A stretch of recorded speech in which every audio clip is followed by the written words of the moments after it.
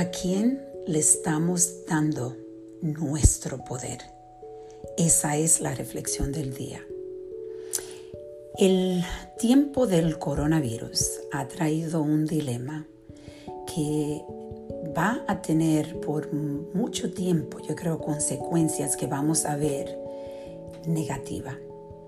Hay muchas personas que han estado en relaciones tóxicas y han tenido el escapo cuando se pueden ir a trabajar o pueden ir al gimnasio o pueden ir a compartir con amistades fuera a un restaurante y pueden escapar ese espacio de negatividad muchas veces.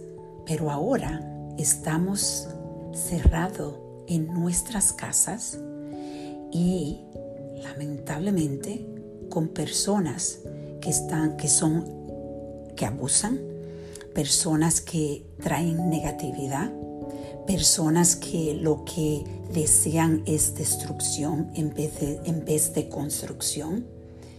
Y es tan importante protegerte, proteger tus historias, las historias que está creando de quién tú eres, de que no deje que esa persona penetre tu mente y tu alma.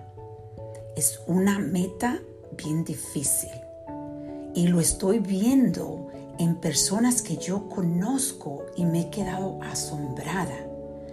Veo cómo la negatividad, el abuso, ni siquiera tiene que ser físico, porque hay personas lamentablemente que están siendo físicamente abusadas, pero mentalmente. Estoy viendo cómo esas personas están cambiando y su ego está destruyéndolo. Está siendo afectado por las personas que están compartiendo la vida con ellos. Es triste, pero lo importante es que reflexionemos diariamente cómo están esas personas que tenemos que convivir ahora mismo y no tenemos opción porque las opciones son limitadas completamente. ¿Cómo están afectando nuestra alma? ¿Cómo le estamos dando a ellos nuestro poder?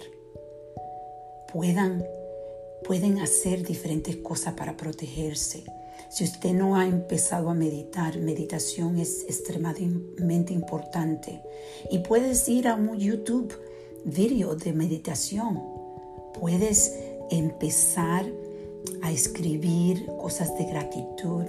Puedes empezar a hacer afirmaciones positivas.